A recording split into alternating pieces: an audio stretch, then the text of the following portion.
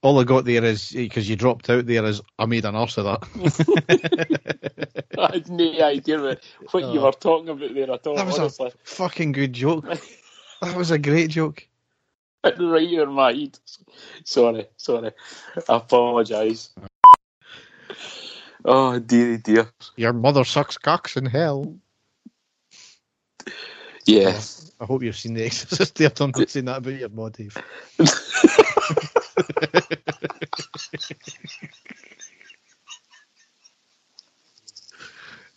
Thankfully, for a change, I didn't know what you were on about there, Derek. Yeah. There's not a lot of times that's the case, but I didn't know what you were on about there. And the stadium erupts in red, white and blue. You've never seen anything like it. Let's go.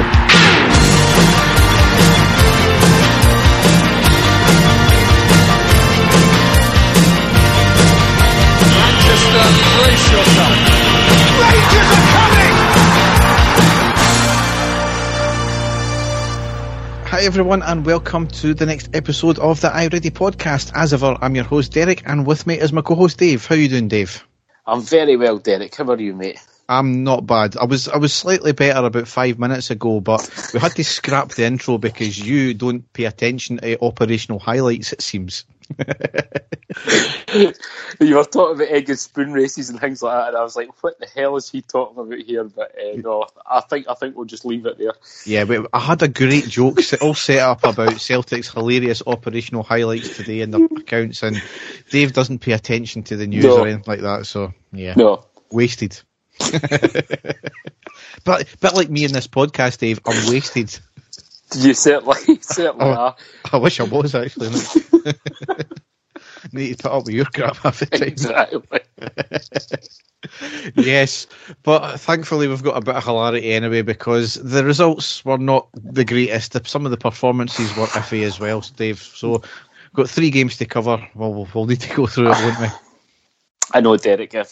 Frustrating, I think, is the word to use, especially the last 2. But like you said, we'll get into that soon enough. Yep. So we may as well batter on and go down the tunnel and onto the pitch.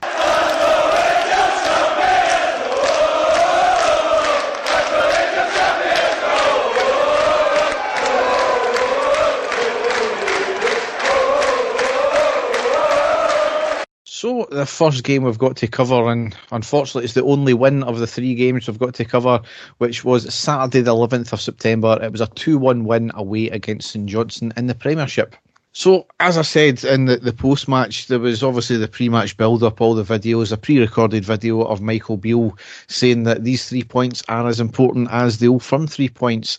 And as I said in the post-match, the players seemed to forget that, I think, didn't they? Yes, I know.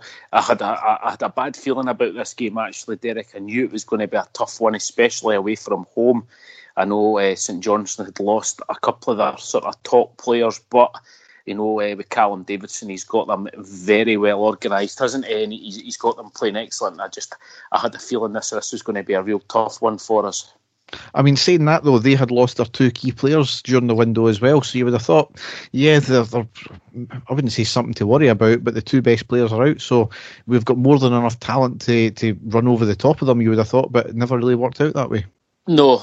Like I said, I'm going to give the manager a bit of credit. I do think he's a good manager for them. He's got, like I just said, they're really well organised, a hard team to beat, and we saw them there a great season last season, winning the 2 cups. So I knew they were going to be up for it regardless, Derek. So the win was vital in my opinion, because it was games like that could potentially be sort of stumbling blocks for us. So it was just vital that we got the 3 points, and thankfully we did in the end, but I'll let you get into it. Yes, certainly we're a wee break obviously with the international fixtures there, but we made 3 changes from the Old Firm game. We lined up McLaughlin, Tavernier, Balogun, Helander, Bassey, Davis, Aribo, Kamara, Kent, Roofe and Morelos. On the subs bench we have McGregor, Lundstrom, Simpson, Wright, Sakala, Barisic and Arfield. This chopping and changing of the keepers, Dave, it's a strange one to me. I know, I'm not quite sure what the reasoning is, Derek. I know last season McLaughlin was in for a few games, but it was, for genuine reasons. It was because McGregor was out, but it doesn't seem to be anything like that at all. I don't know, Derek. I mean, I wouldn't like to think that the manager's thinking of the future, and slowly bedding McLaughlin into the team when we know how good McGregor is. It's a bit of a strange one for me as well. It's not that as well as the organisation comes a lot of the time from the keeper. So we've had a lot of defensive errors this year so far. Is that maybe a problem? That the fact that the organisation part of it is floundering because we keep chopping and changing keepers? It could well be. It must be difficult for the centre halves as well in there when they've got somebody different behind them. I realise that they've got them in training every day, but as you say, consistency is key, and especially if you've got the same goalkeeper playing week in, week out, it's it does give a bit of consistency at the back. So it's a strange one for me as well. Yep, so need to wait and see how that goes over the next few weeks. But the first half, overall, it was very poor by your standards, and it was really a nothing game. Our passing and crossing have been woeful at times. There's a lack of movement up front and a lack of overall pace. Where have we heard this before? Yeah. Granted, St Johnstone were playing compact and defensive and hitting on the break, but it was easily broken down. Our best chance, if you can call it that, was in the 36th minute when Aribo got the ball outside the box on the right, squares it to Roof in the middle, who controls it, shifts it to the other side and hits a shot which forces the keeper into a decent save and out for the corner. Yeah. St Johnstone never really had any chances to speak of, but on the 10th minute there was a wee bit of maybe a fortune in some respects, but there was a long ball down the left for St Johnstone. McLaughlin comes charging out of his box and clearly takes out O'Halloran. It was a yellow card and a free kick. Correct decision, but well done McLaughlin for taking him out in the first place. One of your favourite players there, Derek. I think it's many Rangers fans' favourite player. But certainly that ball would make us come a cropper later on in the game, though. So that was it was early signs that we could be got at that way. In the first half, too many anonymous players. We were looking for a lot more in the second half, a lot more pace and a lot more urgency.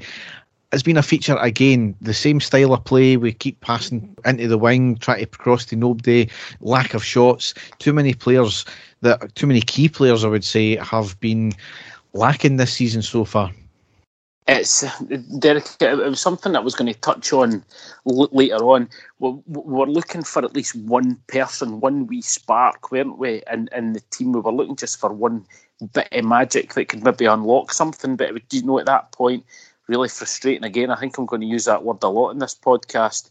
Everything was frustrating about the play, and you thought to yourself, surely there's one person that can unlock here, can maybe beat a man and get a shot away and all of that. But it was just becoming really stagnant all the time, wasn't it? We'd get so far and then it would just stop. As you say, I don't know what it is. It can't be confidence, surely, because we are still, up the top. We'd just beaten Celtic a few weeks before that, and we really thought that the team would have been coming out and really going for it, didn't we? And it just wasn't to be. I mean, not in the first half, anyway. No, I mean it's not. I don't think it's a case of teams have worked out how to play against us, because we've came up against this in the last 3 years where teams would play very defensive, they would play very compact, and as much as it's negative football, you could argue, it's our job to break that down. And I think when we play with a lot of pace and we go at them and have shots, then that's when we have the better the play and more chances. But too often we seem to not be doing that, which is as you said, the frustrating thing. So into the second half, it started off pretty much like the first half finished off. Lethargic, not really moving, and then we came a cropper on the 50th minute where O'Halloran made it 1-0 to St Johnstone. With a long ball down the left to O'Halloran, he drifted in to find the ball, one touch to control it, cuts inside, Helander slips in the box at the opportune time, and a shot into the back of the net. A slip can happen, that's just one of these things. But no, I understand, The whole play, it was a simple ball down there. We had been warned about it in the first half already.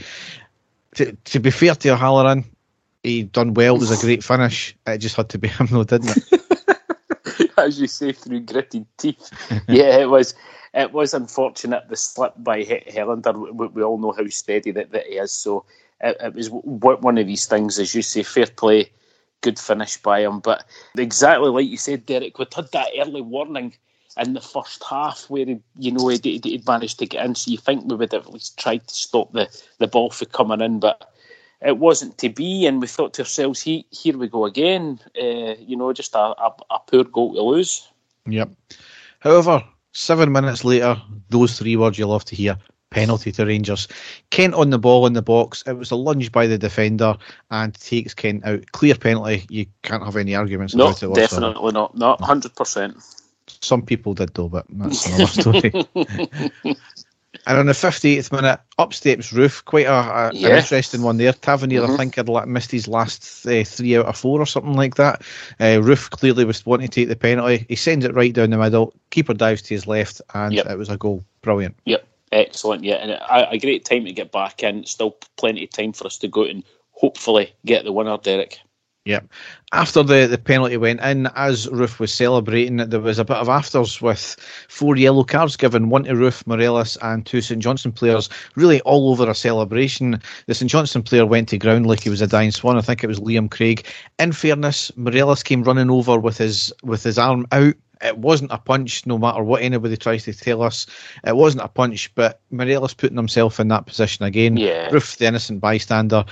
In fairness, though, to Willie Collum, he got the yellow card out early, and he gave probably the best decision all round. He gave himself time to think, which is something he doesn't normally do, and he gave all 4 players a yellow card. So in that respect, he handled the situation very well there. I'll not say anymore. You know that Willie Collum isn't my favourite person in the whole world, Derek. So I'll just agree with that one. I'll no say anymore. Shortly after that, Tavernier had a shot just over the bar.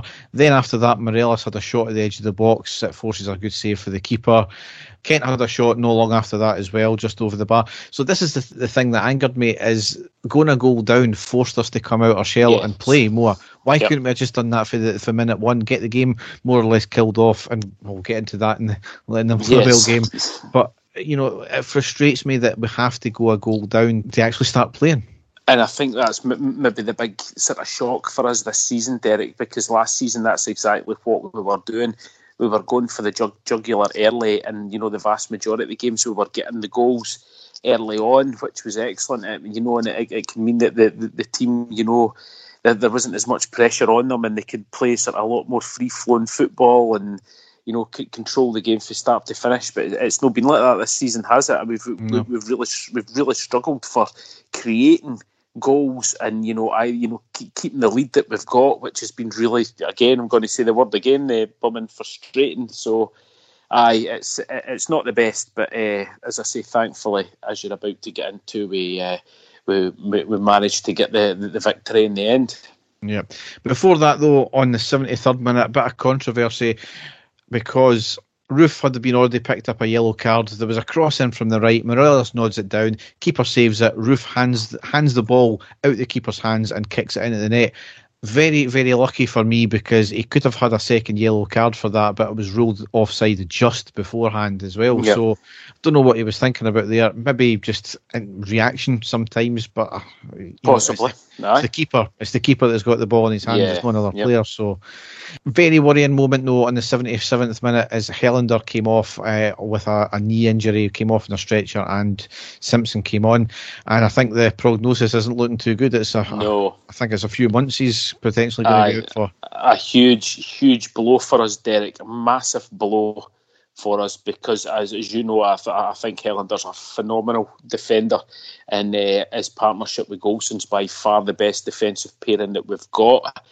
And I think we're really short at the back. You know that we know that Balogun can come in and do a job there, but apart from that, I've not got a lot of faith in Simpson, which we'll get on to when the game coming up just from the other day. We'll speak about that later. But it's a big blow for us, I think.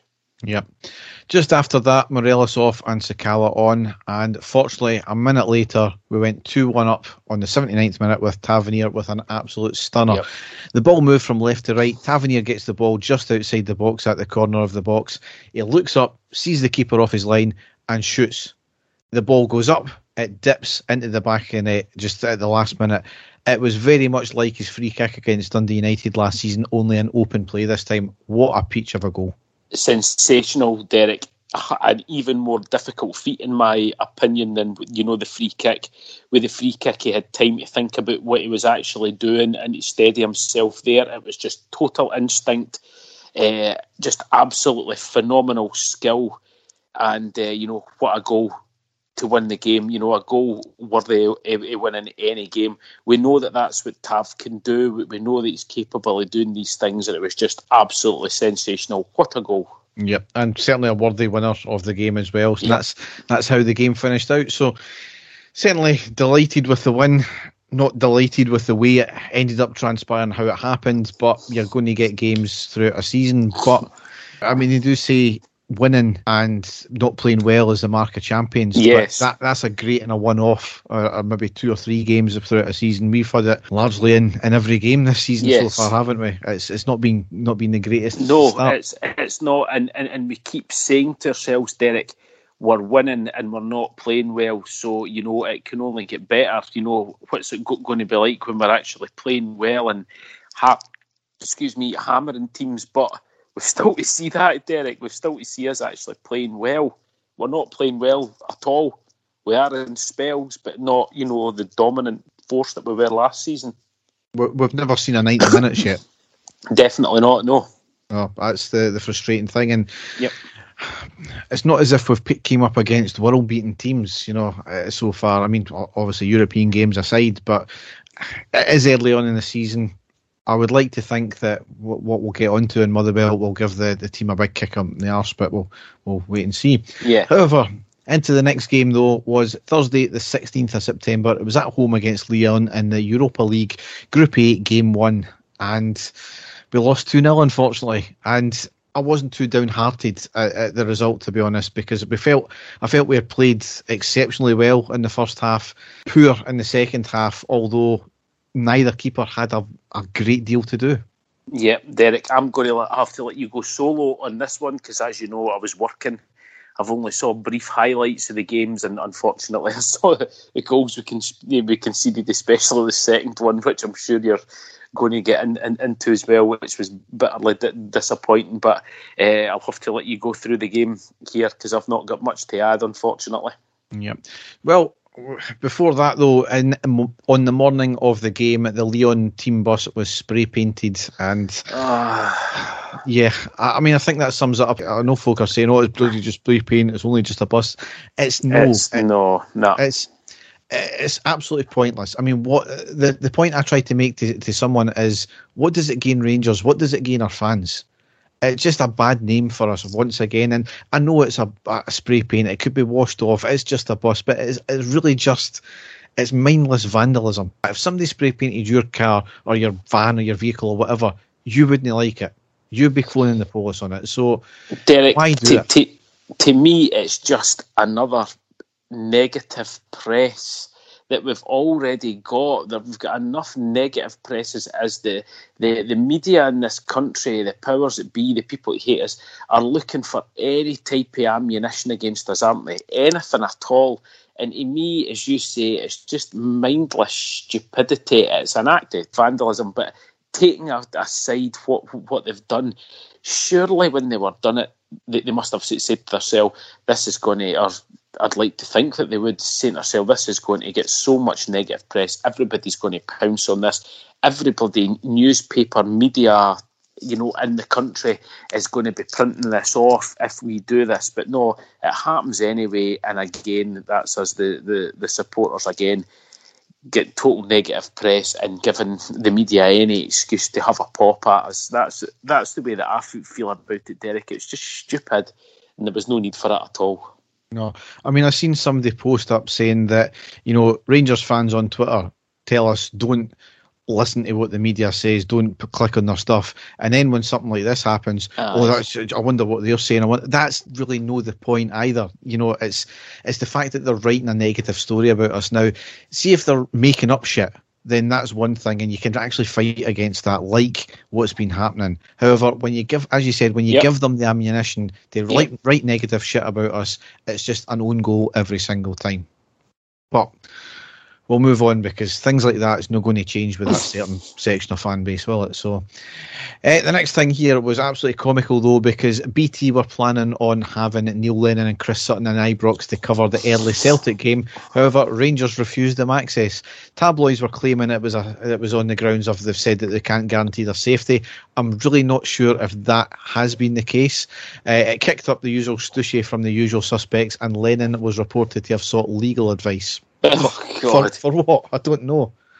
I think it was for something like loss of earnings or something like that, Derek, because he was having he wasn't able to fulfil his media duties or something like that. I don't know how, if they managed to do it another way or something like that. But again, though, Derek, it's this sensationalism that the media would love. It was you just knew that they would pounce on it, and it was quite incredible. It was like the main stories that were reported in Scotland on the news and stuff like that. It was absolutely incredible that that's what they had to report on. With everything else that's going on in the country, that was the main news.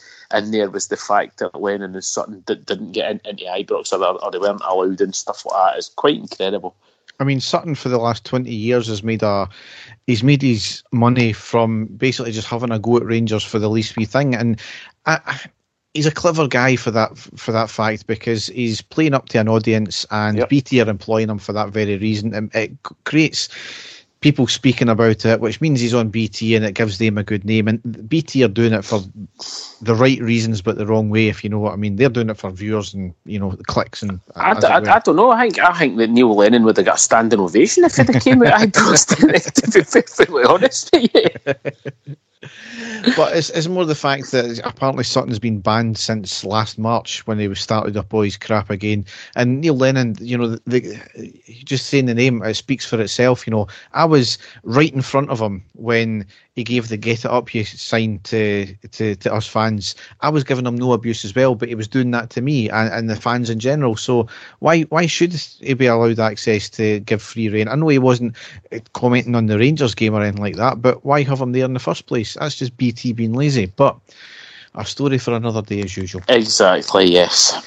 So we have made 4 changes from the St Johnstone game. We lined up McGregor, Tavernier, Goldson, Balogun, Barisic, Lundstrom, Davis, Kamara, Aribo, Kent and Morelos. On the subs bench were McLaughlin, McCrory, Bassey, Patterson, Bacuna, Wright, Roofe, Kelly, Sakala, Arfield and McClelland.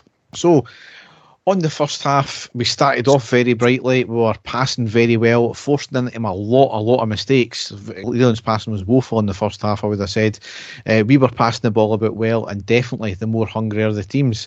It was a decent performance. In fact, I would have said it was a better than decent performance. It was a pretty good performance, despite being a goal down.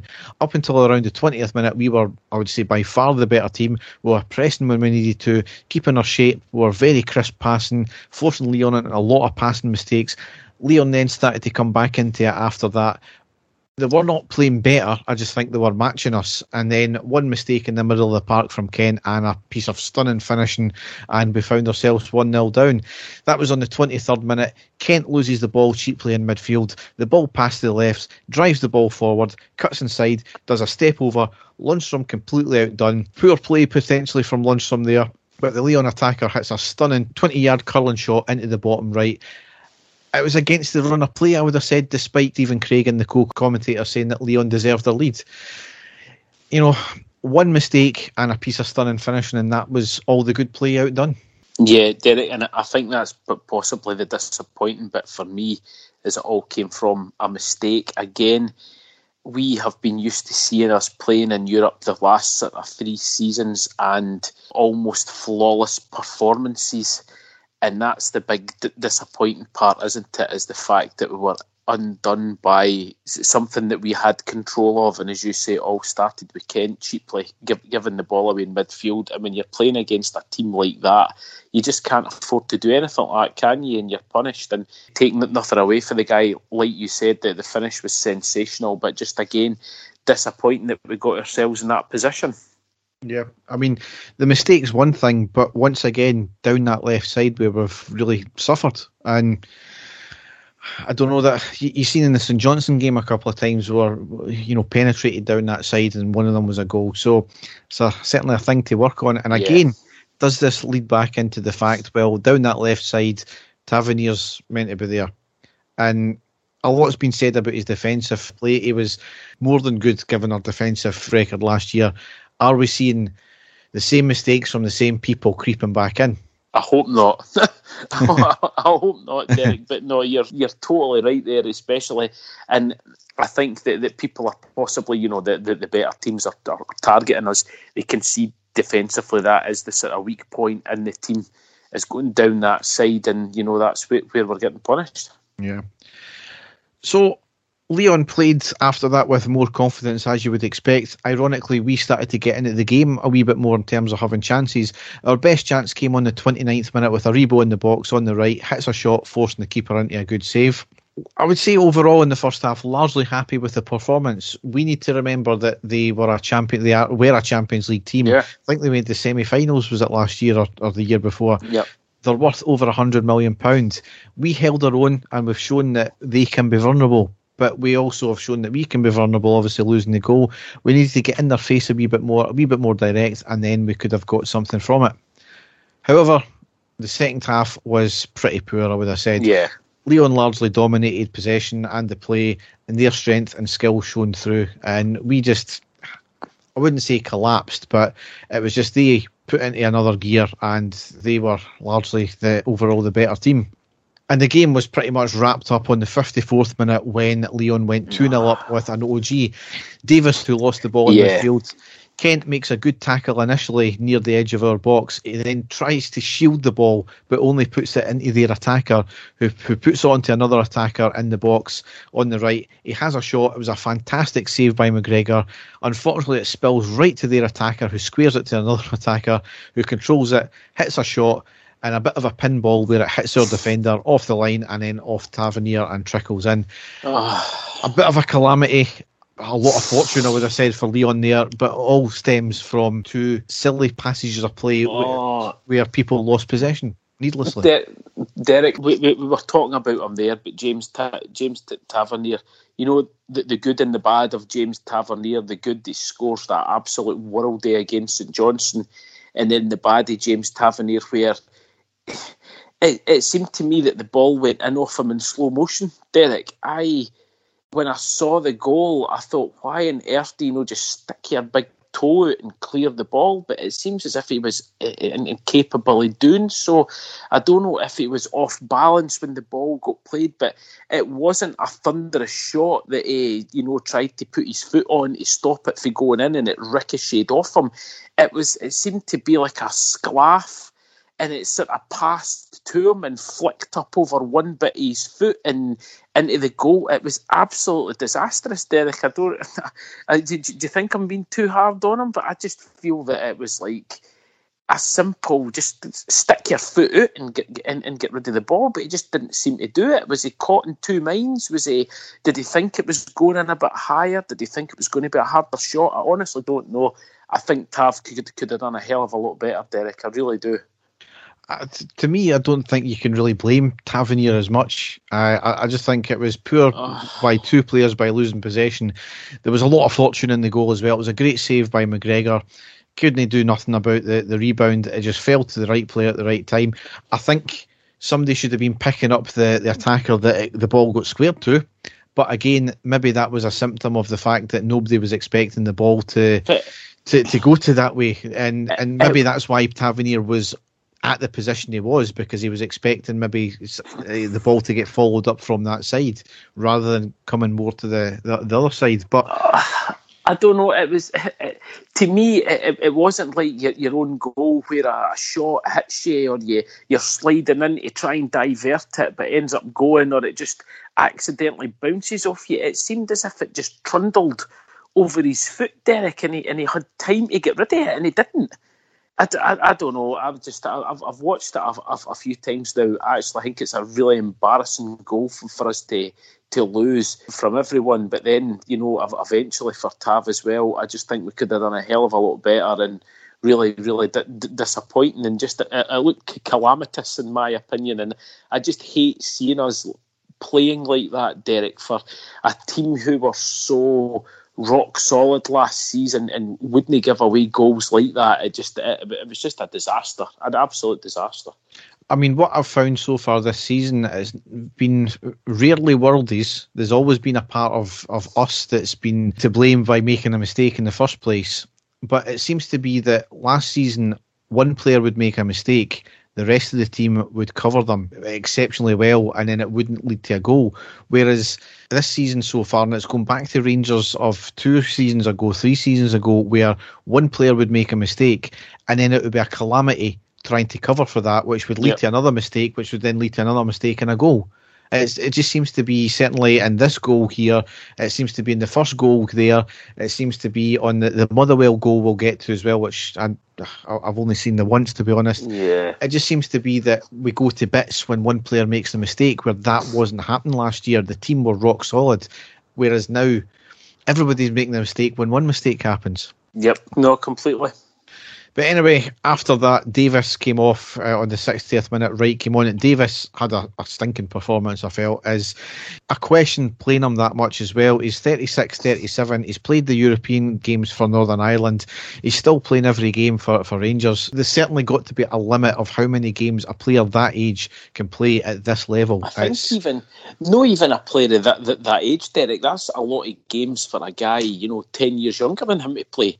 And you've been finding that Steven Gerrard's been chopping and changing players in midfield, but Davis has been the mainstay in there, so it's a lot of games for anyone. It would even be the same if it was Kamara or Arfield or Aribo or somebody like that. I think it's just, as you say, and I think a big thing as well, as you said, he's playing massive games for his country as well. It's not just us. And dare we say it, I mean, I thought in the Celtic game he was by far our best player. I thought he was absolutely outstanding. But as the season's going on, and we'll get into in the Motherwell game as well, the goal came from his poor passage of play as well, which is really uncharacteristic.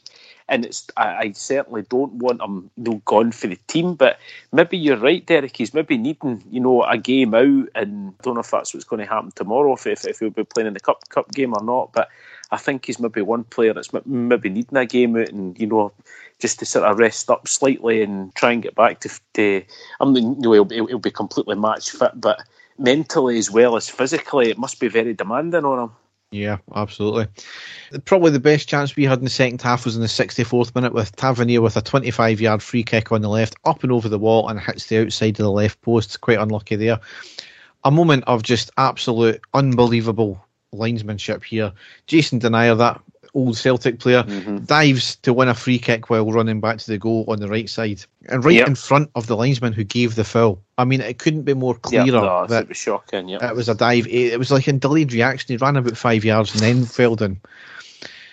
69th minute, Kent came off with a hamstring injury and Roofe came on. Now, this is the thing that's really pissing me off, is the fact that it was said in commentary that Kent has been playing for the last few games, at least, with a niggling hamstring injury. Why has he been playing all the games constantly? It's led to this even worse hamstring injury now, and he's clearly not been playing to the best of his ability. He's been way, way, way off the boil this season. So if he's been playing most of this season with an injury that's limited in what he can do, as I've said before, it's been like a worse than a man down sometimes. Why the hell is he playing when we've got perfect cover there and Wright? We've had, before him getting COVID, Hadji was there. Why? I don't know.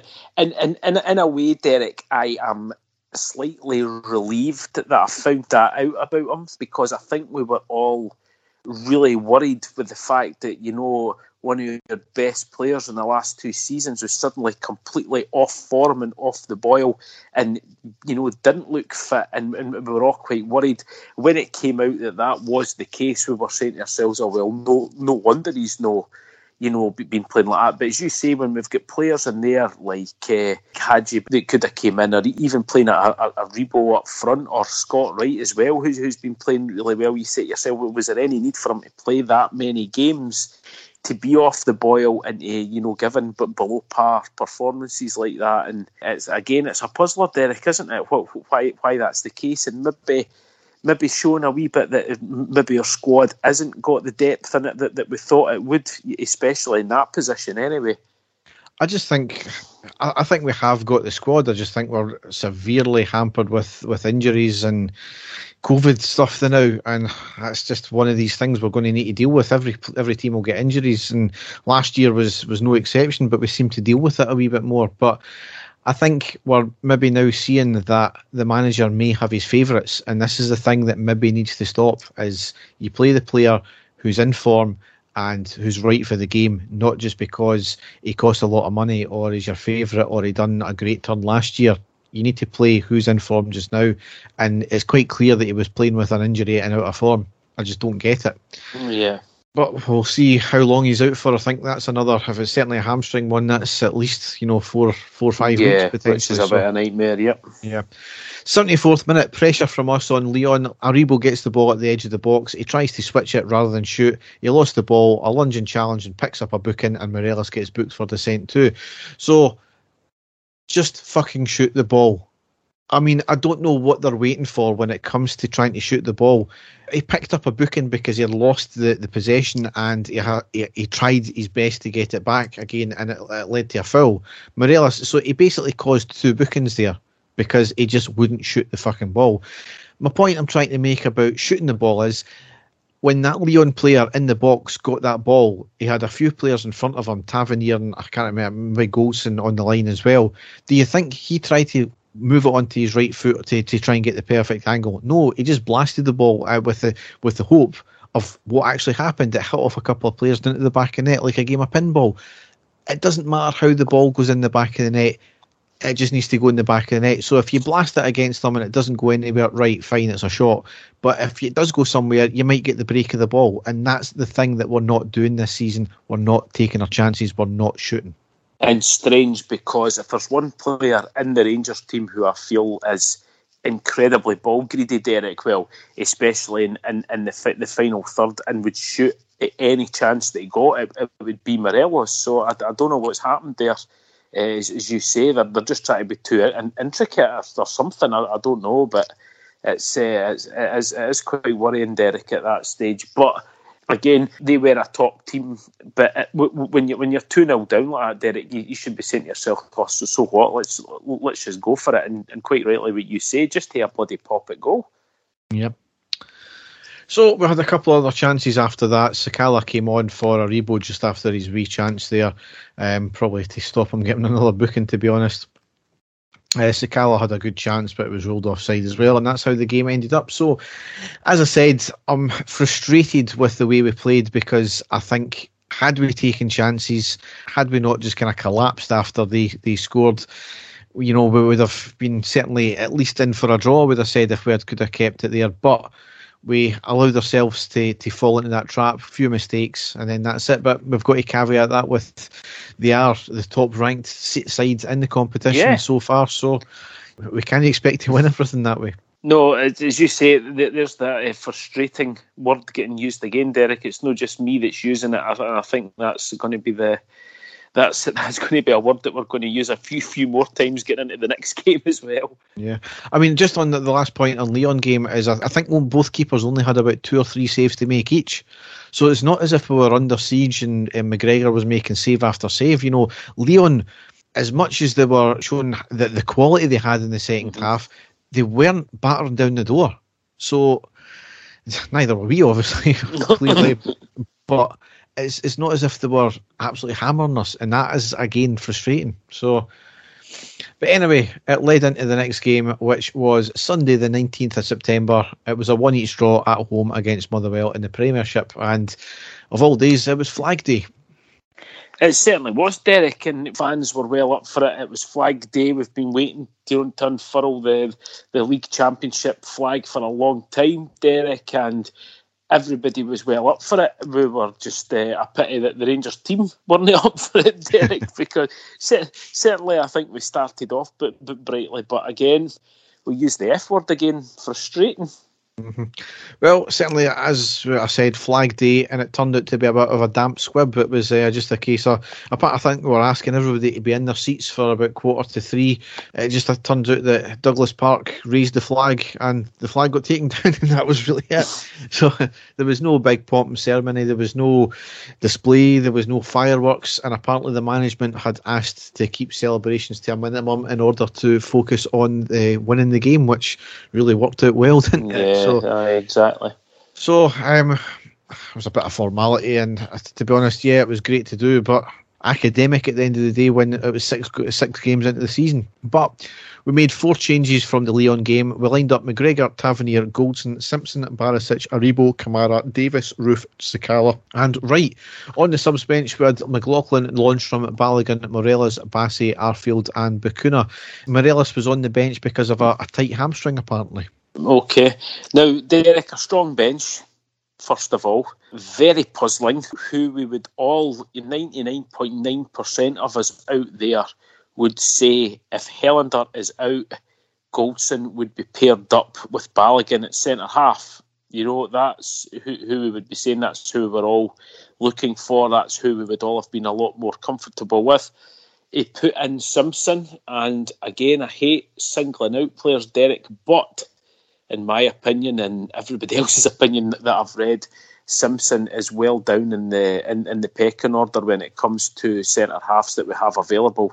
So I was very puzzled about that one, that Balogun was on the bench and Simpson was playing from the start. I don't know if you felt the same way or not. I think he's been much maligned, I would have said. I don't think he's been given a sustained run in the team, which I think there's been quite a few players like that, and a few of them have left as well, and a few of them are away on loan, and that's a symptom of this year as well, because I don't think we've kept the same backline for 2 games in a row yet, have we? No, but again though, this was an opportunity for that to start, and if that's the case, is Simpson going to be playing in the next game as well? You know, I find it very puzzling, because I think that the guy is a squad player at best. I know you're saying that he's much maligned, but you can only go on what you've watched, Derek. And when I've watched him, I've not been overly impressed by the guy. I'll be completely honest. Doesn't mean to say I hate him and he shouldn't be getting his chance, but I just think for games like this, for these games that that we're wanting to go out and win, he should be playing the best 2 available defenders. In my opinion, it would be Goldson and Balogun for that, with Helander being out. I mean, the thing is, though, Dave, you say that the games that we want to win, we're Rangers, we want to win every single game. I know. There's a few other ones there as well. I mean, Barisic hasn't kicked a ball this season, I don't think. No. I think he's been bang off form. I don't know if he's carrying an injury. I know, obviously, he was at the Euro Championships and he picked up a knock as well, and I think he only got 1 game against Scotland as well, of all teams. Aribo, fair enough. Davis has been off the boil in the last few games. Roofe definitely needs a start. Sakala, I'm glad he was starting. Wright, he was obviously the natural replacement for Kent there. As you said, Simpson, maybe know the best, I think. But what I would like to have seen is Bassey starting as well, because I think when he's played, he's been outstanding. Yep, he certainly has, yeah. Yep. But in the first half, though, we were very impressive, I felt. Arguably the best we've seen this in any half this season. Chasing everything, playing with pace and intent, some lovely passages of play and some good passing. Motherwell were playing very compact, sometimes with 11 behind the ball, and they were breaking quick and they were pressing us when we were trying to get back out of defence as well. We had a worrying moment on the 11th minute, though, when Motherwell got the break of the ball in space in the box. McGregor makes a good save to push the ball away. Then Goldson comes in and makes a great recovery tackle to get the ball out the box and put the attacker on his arse at the same time. So early signs that, certainly Motherwell potentially dangerous up front. Again, Derek, I'm going to single the man out, and I don't usually do that, but Simpson he was up against Tony Watt, Derek. It was him who had the chance, and he basically just walked past Simpson. Simpson got completely on the wrong side of him. Very, very easy for him just to get through into defence. And everybody is going on about the tackle for Goldson, which was excellent, but McGregor initial stop right at the feet to sort of just push the ball slightly to get him off balance, because I thought he was just going to scoop the ball into the net at that point. But then the excellent, recovering tackle from Goldson, superb, and Rangers straight on the break from there. Yes, it was a very sliding doors moment, because we quickly made the break up the park from that. Aribo gets in space on the right, just inside the box, hits a great shot, deflected off the defender, and a great save by the keeper to put out from the corner. And from that corner, we went 1-0 up with Sakala scoring. Resulting corner in from the right by Tavernier, flicked onto the head of Aribo at the near post, and Sakala pretty much on the line nods it into the back of the net for his first competitive goal for us. However, Dave, it was offside, wasn't it? I'm not caring a shit, Derek, if it's offside or not. Delighted for the wee guy with that big smile on his face. Great poacher's instinct there, Derek.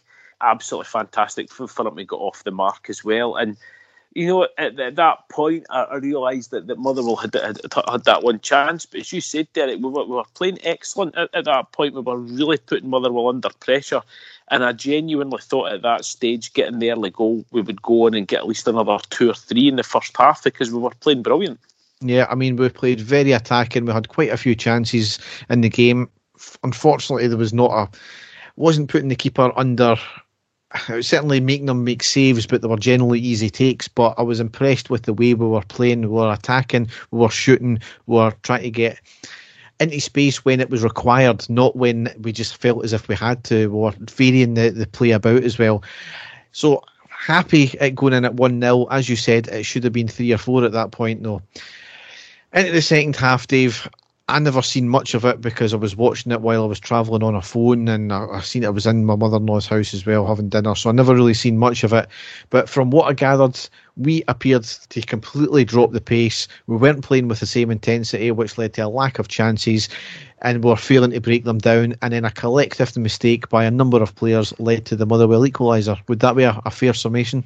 Yep, completely, Derek. That was it. I feel that we just completely dropped.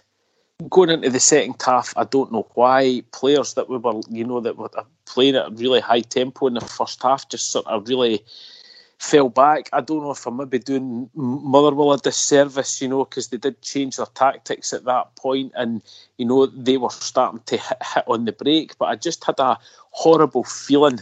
Maybe about 10 minutes into the second half, Motherwell had a few chances to break forward, and I thought this is what we're going to get caught here, and we just didn't look our composed self at the back again. I'm not going to slag the man off again, Derek, but I just felt that every time that Motherwell were on a 1-on-1 position with Simpson, they were coming out on top. And I hate being critical of your players, Derek, but I just didn't feel comfortable with the guy playing at the back at all. It was that sort of hiding behind the cushion moment every time that somebody was bearing down on him, and I think they were targeting him at that point as well to try and get at him. And I'm sure as you're about to get into with the goal, it was just another calamitous piece of defending from us, slack back passing and failure to get a tackle in. And I'll let you get into it, Derek, but again, I'm just really disappointing. Well, I was going to ask you about the goal because I've only seen it the once. Okay. So, from what I gathered, is it was an attempted back pass by Davis. I don't know why he was doing it, and Motherwell nipped in, got the ball. They kind of taken a couple of passes. Simpson was caught in no man's land. It was kind of Goldson trying to cover, and then they just hit a shot in the back of net. As far as I remember, Dave. That's exactly it. And for Davis as well, Derek, he had about 3 or 4 different options on at that point. He had no need to turn back and pass the ball back, but it was a poor ball back. I don't know if he was trying to hit the defender or play it back to the goalkeeper. I'm not sure, but the player just waltzed in, and again, Simpson flat-footed. The player was able to get by him at ease. It really was. And as you say, Goldson then stuck with 2 players to try and defend, and the ball ends up in the back of the net. Really poor defending. I'm sure Alan McGregor must have been doing his absolute nut. And, it was just that horrible way that we could sense that it was going to happen, Derek. You know how last season when we were winning games 1-0, everybody was saying, I'm always, really weary. But you always had it in the back of your head. Defensively, we're sound here. We might be under a bit of pressure, but we'll pull it off. I never felt like that at all. in that game, Derek. And again, it comes down to who was playing at the back for me. And again, I keep saying it, I hate singling players out, but I just don't think that we look the same at all with him playing there, and that along with poor play back by Davis and putting the defence under pressure as well. We've not been able to cope with it. Motherwell have capitalised after that, and then that was it. Just again, really, really disappointing. And the thing is, Dave, you mentioned we had a strong bench. Now, we waited 10 minutes after the goal to make any subs. It was a double quite substitution. Incredible. Yep. So, what is the point? And then from what I did see is, I felt Motherwell probably finished the stronger team as well. It's not that they finished the strongest team, Derek. They were quite happy to hold on to the ball, retain it, frustrate us. Again, I said it in my post-match analysis, Motherwell were time wasting, but they were quite within their right to do that. They came to Ibrox, they had survived the onslaught in the first half, they'd got themselves back into the game. Every team, doesn't matter who were playing in Scotland, would have done exactly the same thing at that stage, and we couldn't break them down. And as you quite rightly said there, Derek, absolutely criminal. Steven Gerrard has got to take some of the blame here. As soon as they equalised, Alfredo Morelos should have been on. He should have changed the attack completely to try and get us a goal. But to wait so long, with only 15 minutes left of the game, to try and get somebody to come on and change it is just far too late, Derek. It really is. Yeah. And there was an amazing stat that came out as well at the end of the game. Out of the 95 or 97 minutes or whatever it was, including injury time, the ball was out of play for 51 of those minutes. So I think this football as a whole, there's a big issue with time wasting, and the fact that the clock continues on when substitutions happen or the ball's out of play for a throw-in or something like that. But that's absolutely ridiculous when you look at, I'll say value for money, but certainly I don't know if there's going to be any directives to try and sort that as in the football as a whole. I don't know if it means, doing what they do in rugby is stopping the timer, or certainly they do that in NHL or NFL as well. Yep. It would create potentially games that are maybe 2 hours long instead. They changed the rule when it comes to substitutes and stuff like that, Derek, that if you're subbed, you go off to the nearest side of the park to where you are, and that was to alleviate some of the time wasting, where before they would get the left back to come off, that's like the furthest player away from the sidelines, to waste as much time as possible.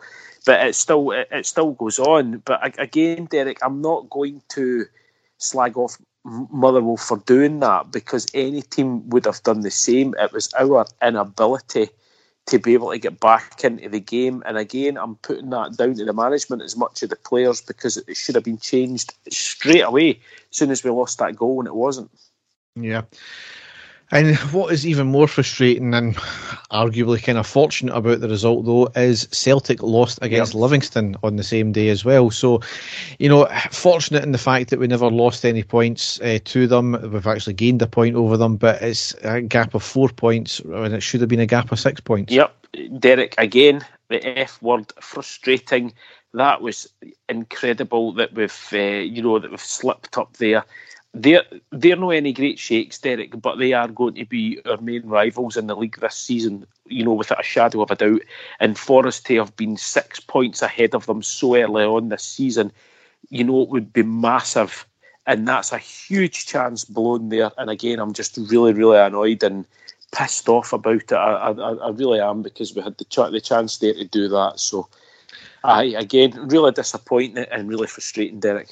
Yeah. At the same time, though, to be 4 points ahead of them at this stage of the season, and considering we've not really kicked our own arse this season so far, I would say it's pretty good going. Well, we'll wait and see. I'm still feeling a bit raw about the last two games, Derek, especially that last one. So we'll wait and see. Yeah. So in the table, we are on played 6, won 4, drawn 1, lost 1, scored 11, conceded 5, goal difference plus 6, and we're on 13 points. We're topped by a point over Hibs, who are on 12 points, but it's academic at this point anyway. So the games to come, we have got a game, what will be tonight when you listen to this, hopefully, is Wednesday the 22nd of September. It's at home against Livingston in the League Cup quarter-final. That's a 19:45 kick-off. Fortunately, it's at home. We've already beat them this season, but just typical, they'll be on a high after beating Celtic. Obviously, the leveller is their pitch, which they're not going to have as well, but we need to buck up our ideas as well. Definitely. Saturday the 25th of September is the next one. It's away against Dundee in the Premiership. That's a 3 o'clock kick-off. Then we're into our next Europa League game. That's game 2 of Group A. That's on Thursday the 30th of September, away against Sparta Prague. 17:45 kick-off. No fans allowed in the stadium because they have got a stadium ban.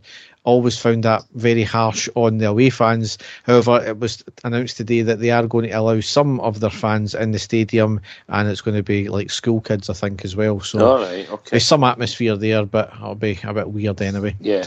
And the last game before the international break is Sunday the 3rd of October. It's at home against Hibs in the Premiership. That's a 3 o'clock kick-off as well. So a potential top of the table clash right there. Yeah, definitely, Derek. And another one that, go out and win that, potentially 3 points clear, anybody at that point. So, no, be 4 points clear, I should say. So, that's a huge game as well. Really need to go out.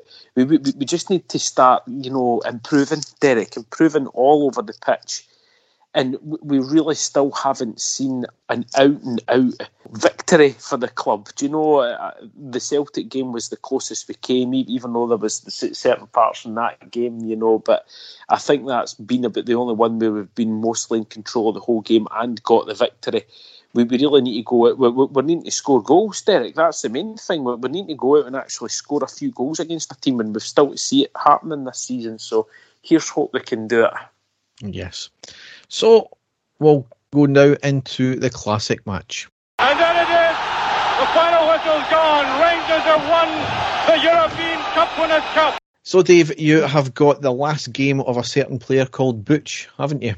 That's right. I scouring sort of the archives of Rangers videos as I do, and I came across a match in 1989. It was actually the last game that Ray Wilkins played for Rangers, absolute superstar, a player. He came to Rangers at the end of his career, but made a huge impact, very popular with the Rangers fans. I can just remember him playing for Rangers. I think I was only 13, 14 when he left, but I can still remember him playing. And it's strange, Derek, looking back at Scottish football then compared to now, when it came to money and teams spending money, because as I'll get into in a minute with the Dunfermline team, it's quite incredible the amount of money that they spent on players back in the day compared to how it is now. So, but anyway, the Rangers team in that day: Woods, Stevens, Monroe, Brown, Wilkins, Butcher, Trevor Stephen, Ian Ferguson, Ali McCoist, Mo Johnson and Mark Walters. So a team full of international players there. John Brown, though, having to play centre-half for Rangers that day along with Terry Butcher. The Dunfermline team, these names will not mean anything to you, Derek, but I can remember these players clearly back in the day. Dunfermline had a fantastic team. Ian Westwater in goals, Wilson, Rugve, Norrie McCarthy, who was their captain, Tierney, Sharp, Smith, Rafferty, Jack, George O'Boyle, and Hungarian internationalist, a player called Istvan Kozma, Derek. Now, Dunfermline paid £500,000 for this guy back in 1989. Now, no disrespect to Dunfermline, but the whole Dunfermline team at the moment probably isn't worth £500,000. It shows you how far Scottish football has fallen as a whole in the last 20 odd years. The fact that Dunfermline could spend that amount of money on one player when they were in the Premier League compared to how things are now. There's no club outside Rangers and Celtic could spend that amount of money on a player, Derek, so it's quite incredible. But anyway, it was looking back at Ibrox, it was before the stadium was transformed into all blue, going back to the old multicoloured Ibrox. I always loved going back and looking and seeing the stadium like that. Rangers really got off to a flying start with an early chance. A free kick to Rangers on the left wing. Trevor Stephen into the put the ball into the box. Terry Butcher with the header, but a soft one, but his stander straight into Westwater's hand. And then Rangers really content keeping the ball in the early stages of the game. After that, Dunfermline really not getting out of their own half. Rangers spraying the ball back and forward with Ray Wilkins being the centrepiece in midfield for Rangers. He was determined to go out with a bang in his final game, Derek, and then on the 14th minute it was him who produced a bit of magic. Absolute sensational. Here's Wilkins. That's meant for Johnston, and he's done it. Oh, what a superb goal. That was a magnificent pass from Wilkins. It really was. He looked up, trying to find somebody. It really was superb. Watch it. It went all the way through. Johnson onside, brought it down. Never an easy chance, but he made it look so. Rangers are 1-up, and 14 minutes gone. He gets the ball just inside his own half. And inside the Dunfermline half, I should say. He just has a quick look up, spots Mo Johnston making a run, and just puts this fantastic chip pass straight onto the feet of Mo Johnston. He never even had to move, right in front of him, and he took one touch into the box, Mo Johnston, and fired the ball low past Ian Westwater into the goal. Absolutely sensational. Great play by Mo Johnston, great finish, but what a pass by Ray Wilkins. That's what we all knew that he could do. And then the first real chance for Dunfermline after that high ball into the Rangers box. It was half cleared by John Brown, falls to Cosma on the volley, but thankfully straight at Woods to keep it still 1-0 to Rangers. And then a wee bit of controversy. Ian Ferguson actually scored a goal, but it was disallowed quite harshly. Mark Walters on the left wing, great cross into the box to Ian Ferguson. He took control, that volleyed it into the net, but the referee had said that he actually touched his hand in the way and thought he was really unlucky there, but still only 1-0 to Rangers. Then the next chance, a low shot at the edge of the box by Terry Butcher of all people. It was a powder puff shot by Butcher and it was straight into the hand of the goalkeeper. But then Rangers made it 2-0 thankfully. Ferguson.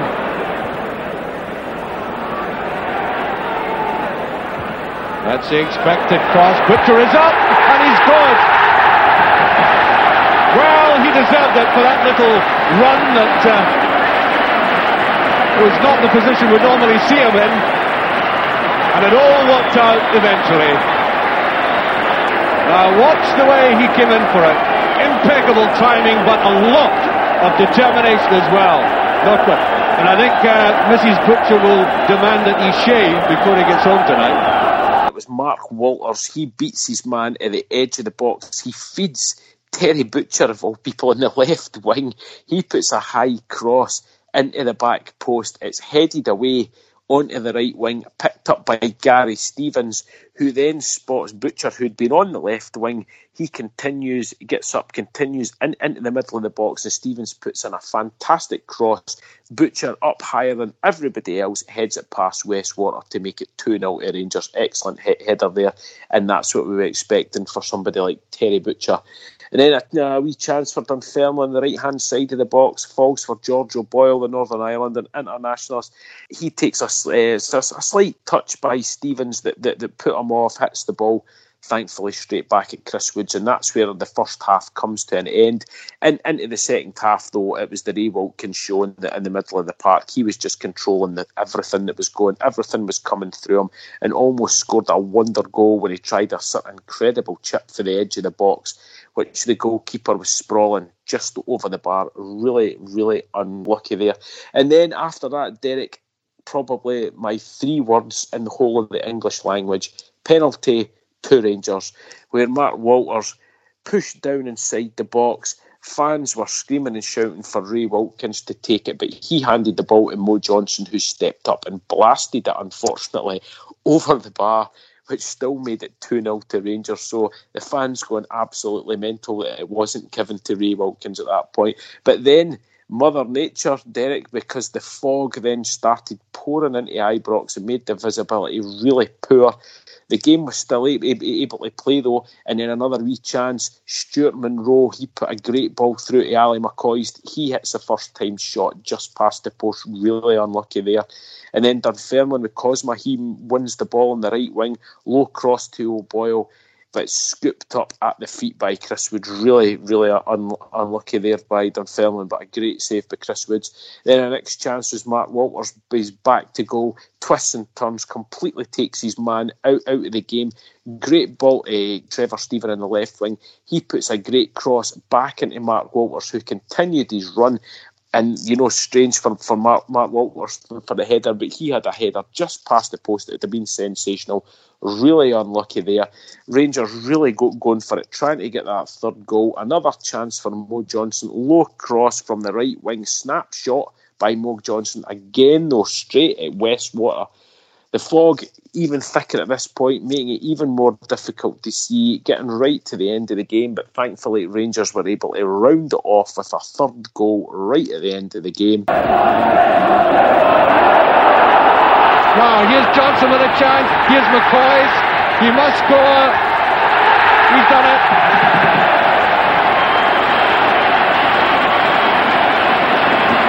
Greeting the supporters, and hasn't he enjoyed that one? Well, that's the man to give him it.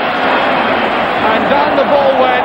Well, McCoist certainly had the opportunity laid right on a plate by Johnson, and he took it with the greatest of ease. 3-0, and just a few seconds remaining. Mo Johnson this time, a through ball, 1-on-1. He spots Ali McCoist completely unmarked and totally unselfish, just lays the ball off to Super Ali, who's able to walk the ball into the empty net to make it 3-0 to Rangers.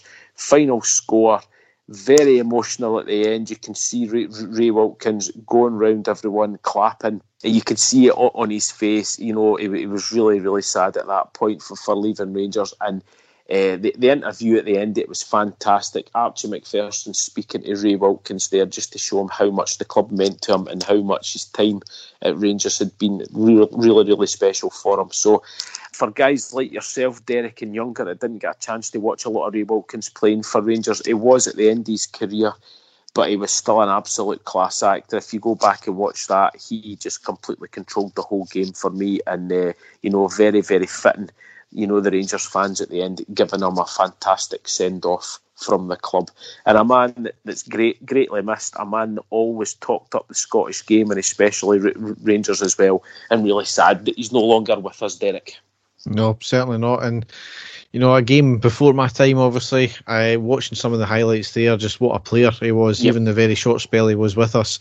Also, as well, the penalty missed by Ferguson. You got the amazing commentary with Archie Macpherson when he missed it, just going, woofed! That's Archie. Never changed Archie, please. No. But yes, so Dave will be back with another classic match next episode. So we'll now go into the news.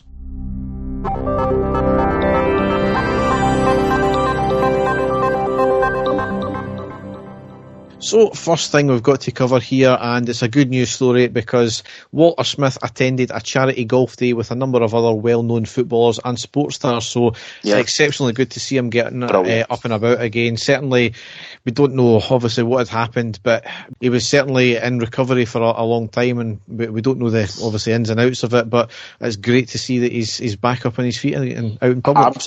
Absolutely brilliant, Derek. I thought exactly the same as you. Great to see him back out, especially at a big event like that, and you know he was looking well, so you know here's hoping that that's the end of all these sort of health problems that he had, and we'll be seeing more and more of him, especially back at the games and stuff like that. Yes. Next thing is Rangers finally released Inside 55. Well, sort of, because we still never seen the footage from that properly. However, Relentless, as in 55, the inside story, it was you pay a $5 for a review of the journey to 55 you pay that on RTV. Absolutely fantastic, Dave. I don't know if you've seen it. I honestly shed a tear at the end. It was emotional, it was draining, it was just amazing. No, I haven't yet, Derek. It is something that I've got to do in my watch list. I've got so many things that I've still to do, but it's definitely one that I will be getting, Derek, because I am an RTV subscriber, so I will be getting that and I will be watching it. Looking forward to it. Yes, it's highly recommended. Yep. However, we've also announced, in collaboration with the makers of Take Us Home, Leeds United, we'll be making a 90-minute film about Rangers 72 and us winning the Cup Winners' Cup as well. So, excellent! Cannot wait to see that. That's going to be something brilliant. Yeah, fantastic. Certainly something. It was before your time, Dave. It was before my time as well. Yep. Obviously, certainly. It'll be great to see all the ins and outs and interviews with players, hopefully, as well. And, definitely, yeah, that'll be excellent. Yep. Next thing here, rather bizarre, is Aberdeen, Hibs, Dundee United and Hearts. All they friends, friends. Yes. Mm-hmm. Are commissioning a holistic, independent SPFL review, leaving out Rangers and Celtic of the equation as well. Primarily, it's to find new ways of making more money for the Scottish leagues and has the backing of the SPFL.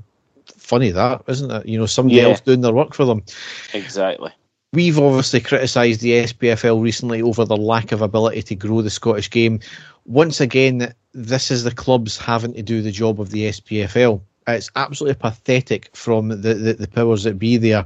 But again, without us in Celtic, there is no Scottish football brand. I don't know where these clubs think they're going with this when they don't include Rangers and Celtic. The clubs and fans, and I know they call us the ugly sisters and all that kind of thing, but they need to come to terms with the fact that we only get a TV deal because of Rangers and Celtic. And you look at the percentage of games, it's probably something like 80-85% of the games that Sky broadcast, of the 48 games, are involving Rangers or Celtic. Because you've got the 4 Edinburgh derbies, and you've maybe got a very small handful of other games that are not involving Rangers and Celtic they show. The rest are all Rangers and Celtic. Completely, Derek, and it's been like that for, as long as I can remember.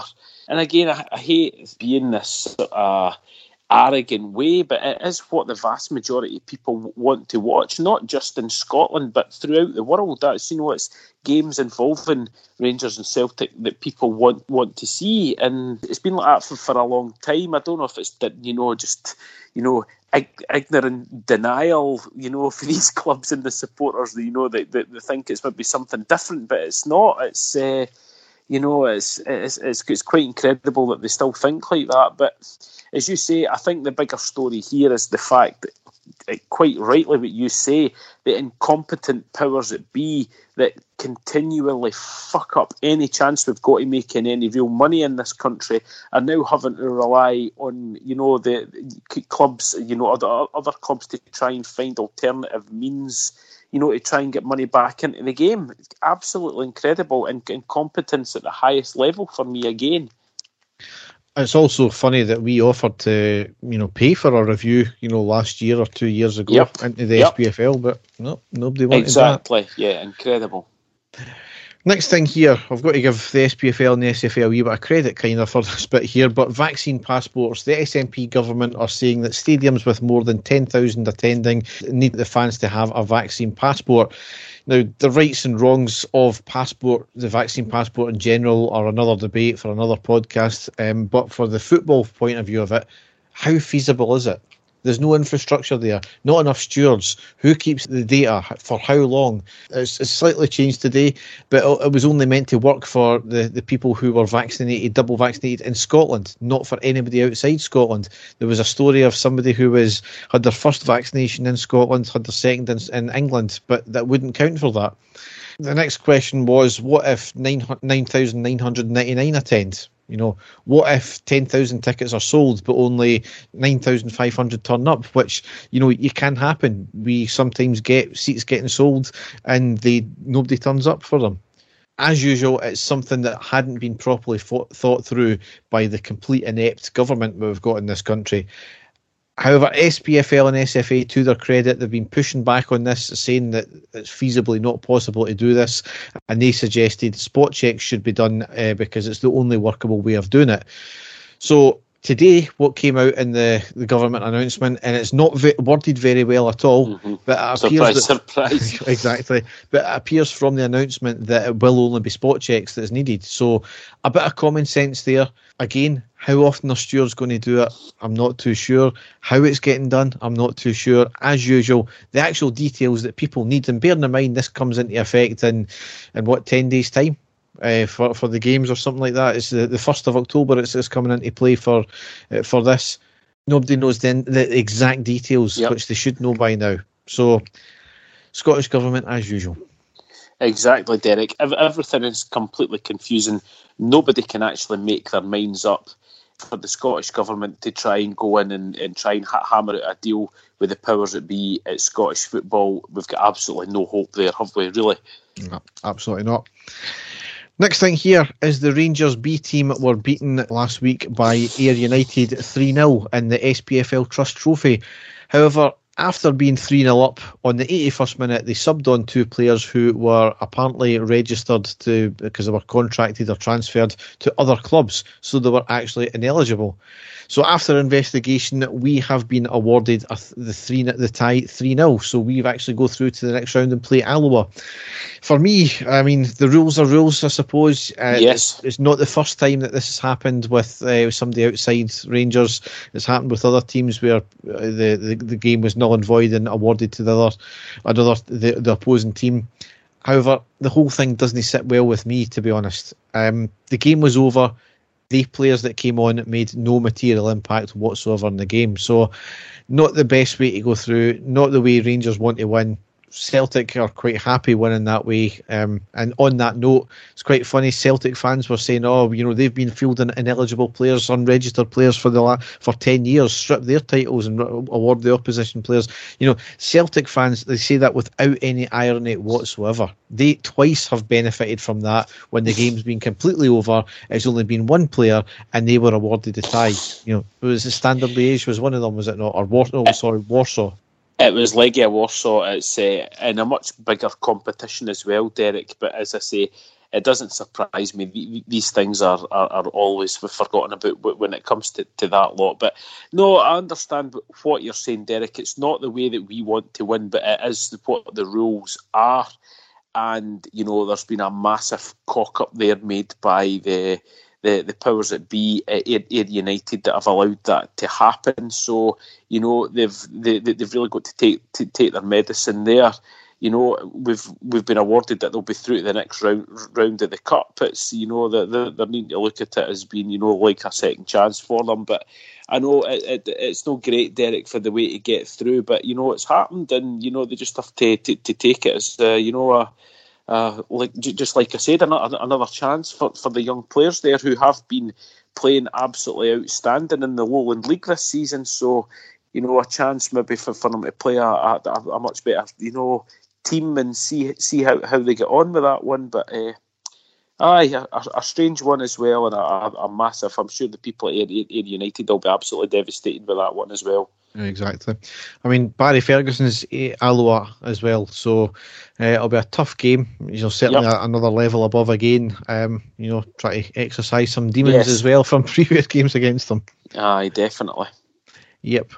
So the last piece of football news here I've got, and it's not strictly about us, and it's about them on the other side of the city, but we try and only talk about us, but it does have a kind of effect on us, as their accounts were announced today as well, and I'm sure ours is going to show a loss as well, but Celtic have shown a loss of £11.5 million for the season up until the end of June this year.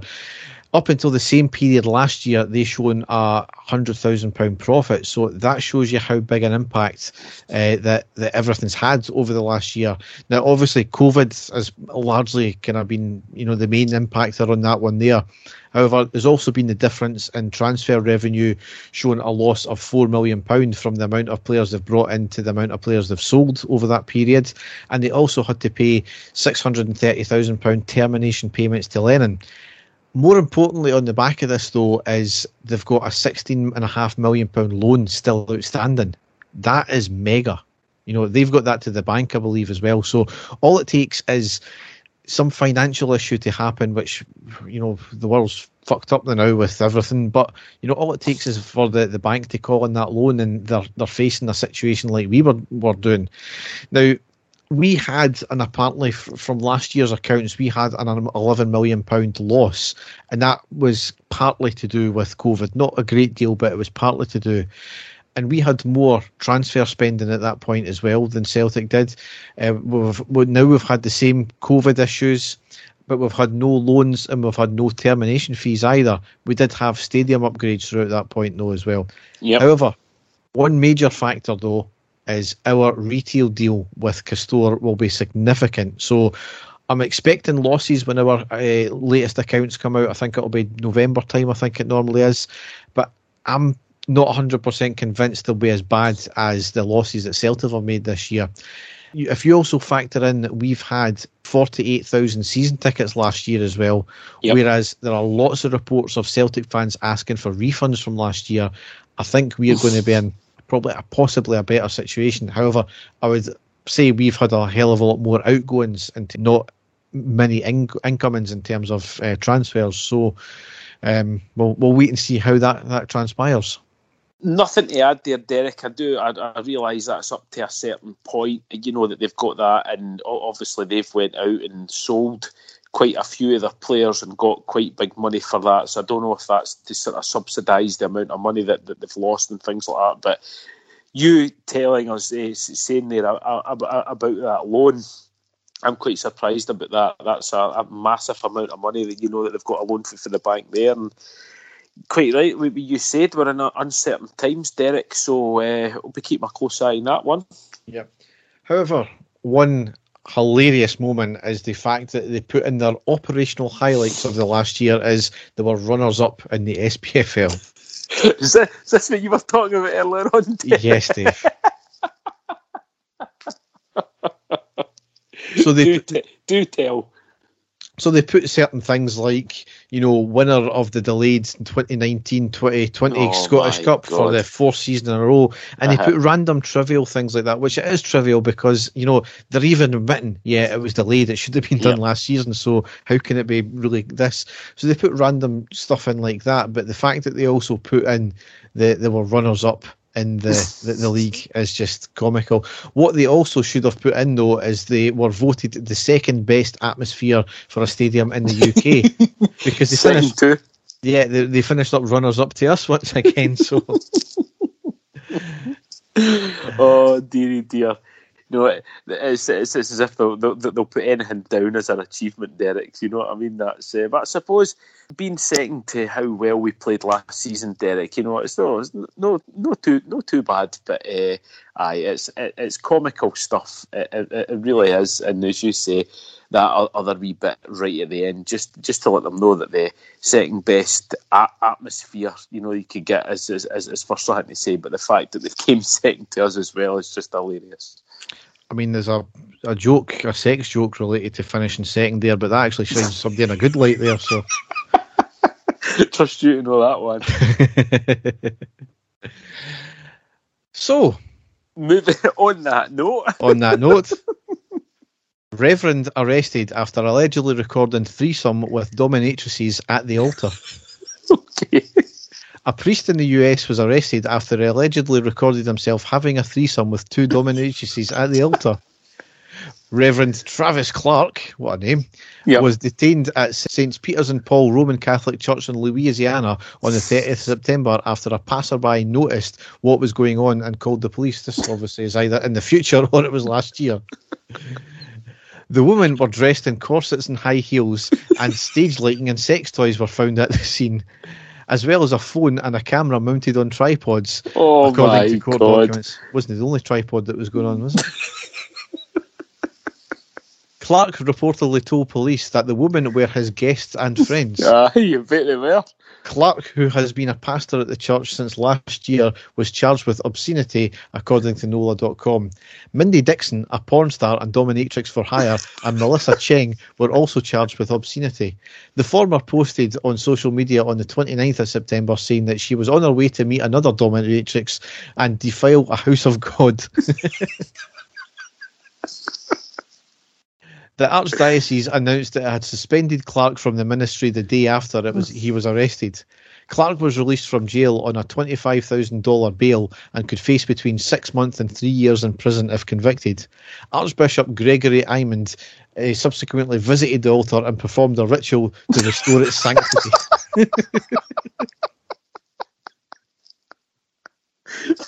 That's even funnier than the actual story.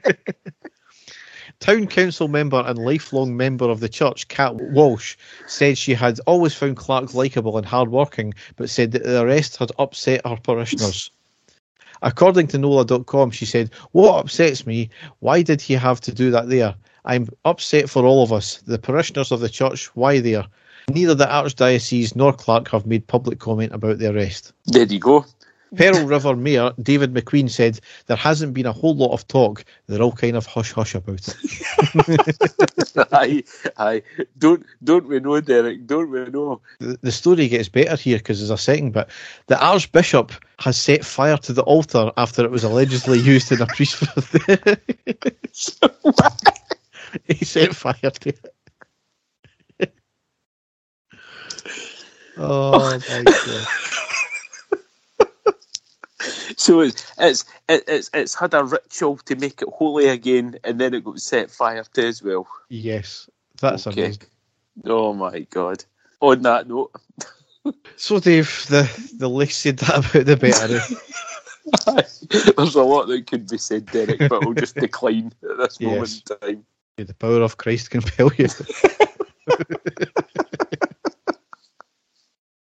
So, on that note, we will end the podcast. So, as ever, if you want to check out all the other stuff that we do, you can go to our website, which is ireadypodcast.wordpress.com. I don't think I've updated anything from this season so far, so I need to get my finger out, Dave, don't I? You say that every single time, Derek. So it's just laziness in your part. I mean, it's not as if you do much for this podcast, is it? No, pretty much no. Just up for the next 4 hours, into the wee hours of the morning. Probably into tomorrow as well before the game. I know, but Derek, see if you actually stopped watching porn at night, you would probably get it done, no bother. Quite probably. No comment. So, Dave, I've obviously got the game tonight. It needs to be a good result. It really needs to be because we need to win a cup this year, I think, don't we? I've actually saw on Sky Sports there that Gary McAllister said it could be the return of Aeneas Hadji and possibly Nathan Patterson back into the Rangers team as well. So certainly needing a wee spark. I think, Derek, maybe those two players could be the ones that could provide that. So here's just hoping that we get a good, straightforward victory. Derek, I'm not even going on about us, having an absolute dominant performance. I think I would just be happy with a good, straightforward, professional victory. A clean sheet, preferably, and a couple of goals just to see us through to the next round. I would be happy with that. Yes. So, all that's left to say is thanks for listening and goodbye. Good luck tomorrow, Rangers, and thanks for listening, folks. Take care. Bye-bye. And the stadium erupts in red, white and blue. You've never seen anything like it. Let's go.